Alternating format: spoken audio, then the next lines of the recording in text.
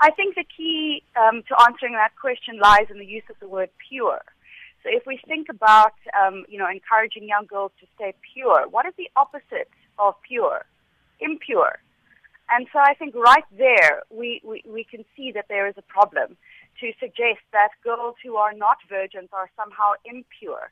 And I think that begins to uphold that deeply sexist stereotype whereby so-called sexually pure and abstinent girls are the only good or deserving girls, while boys' sexuality is socially accepted and their academic and economic opportunities are never made contingent upon it.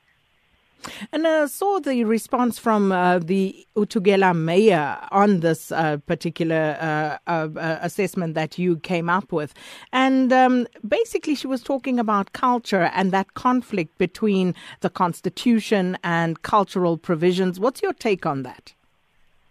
So we actually do not think that this is a cultural issue at all. And I want to be very clear that virginity testing as a cultural practice is absolutely permitted in terms of our law. It is regulated under the Children's Act.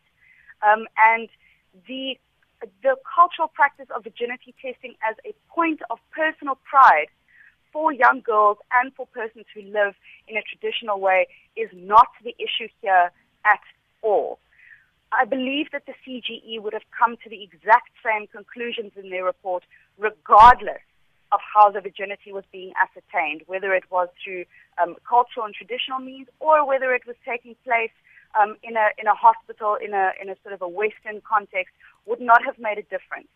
The problem here is not the cultural practice. The problem is providing state money to girls on the basis of the fact that their hymens are not torn. Now, provided we agree that the Utugela municipality was well-intentioned in coming up with this scheme, how would you advise them to perhaps better structure it? Absolutely. I think that the intention was not to discriminate at all. I think that this was a move designed to assist in efforts around public health to prevent teenage pregnancy and to curb the transmission of HIV and other sexually transmitted diseases. And so I think as far as that is concerned, we need to remember that sexual education and combating stigma has always been at the center of South Africa's fight against the spread of HIV.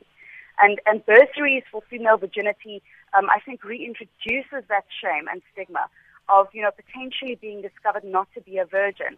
And so I think that we need to go back to the idea of education and empowering young people to make responsible choices. And I really believe that will always be a more effective public health strategy than trying to police girls' sexuality.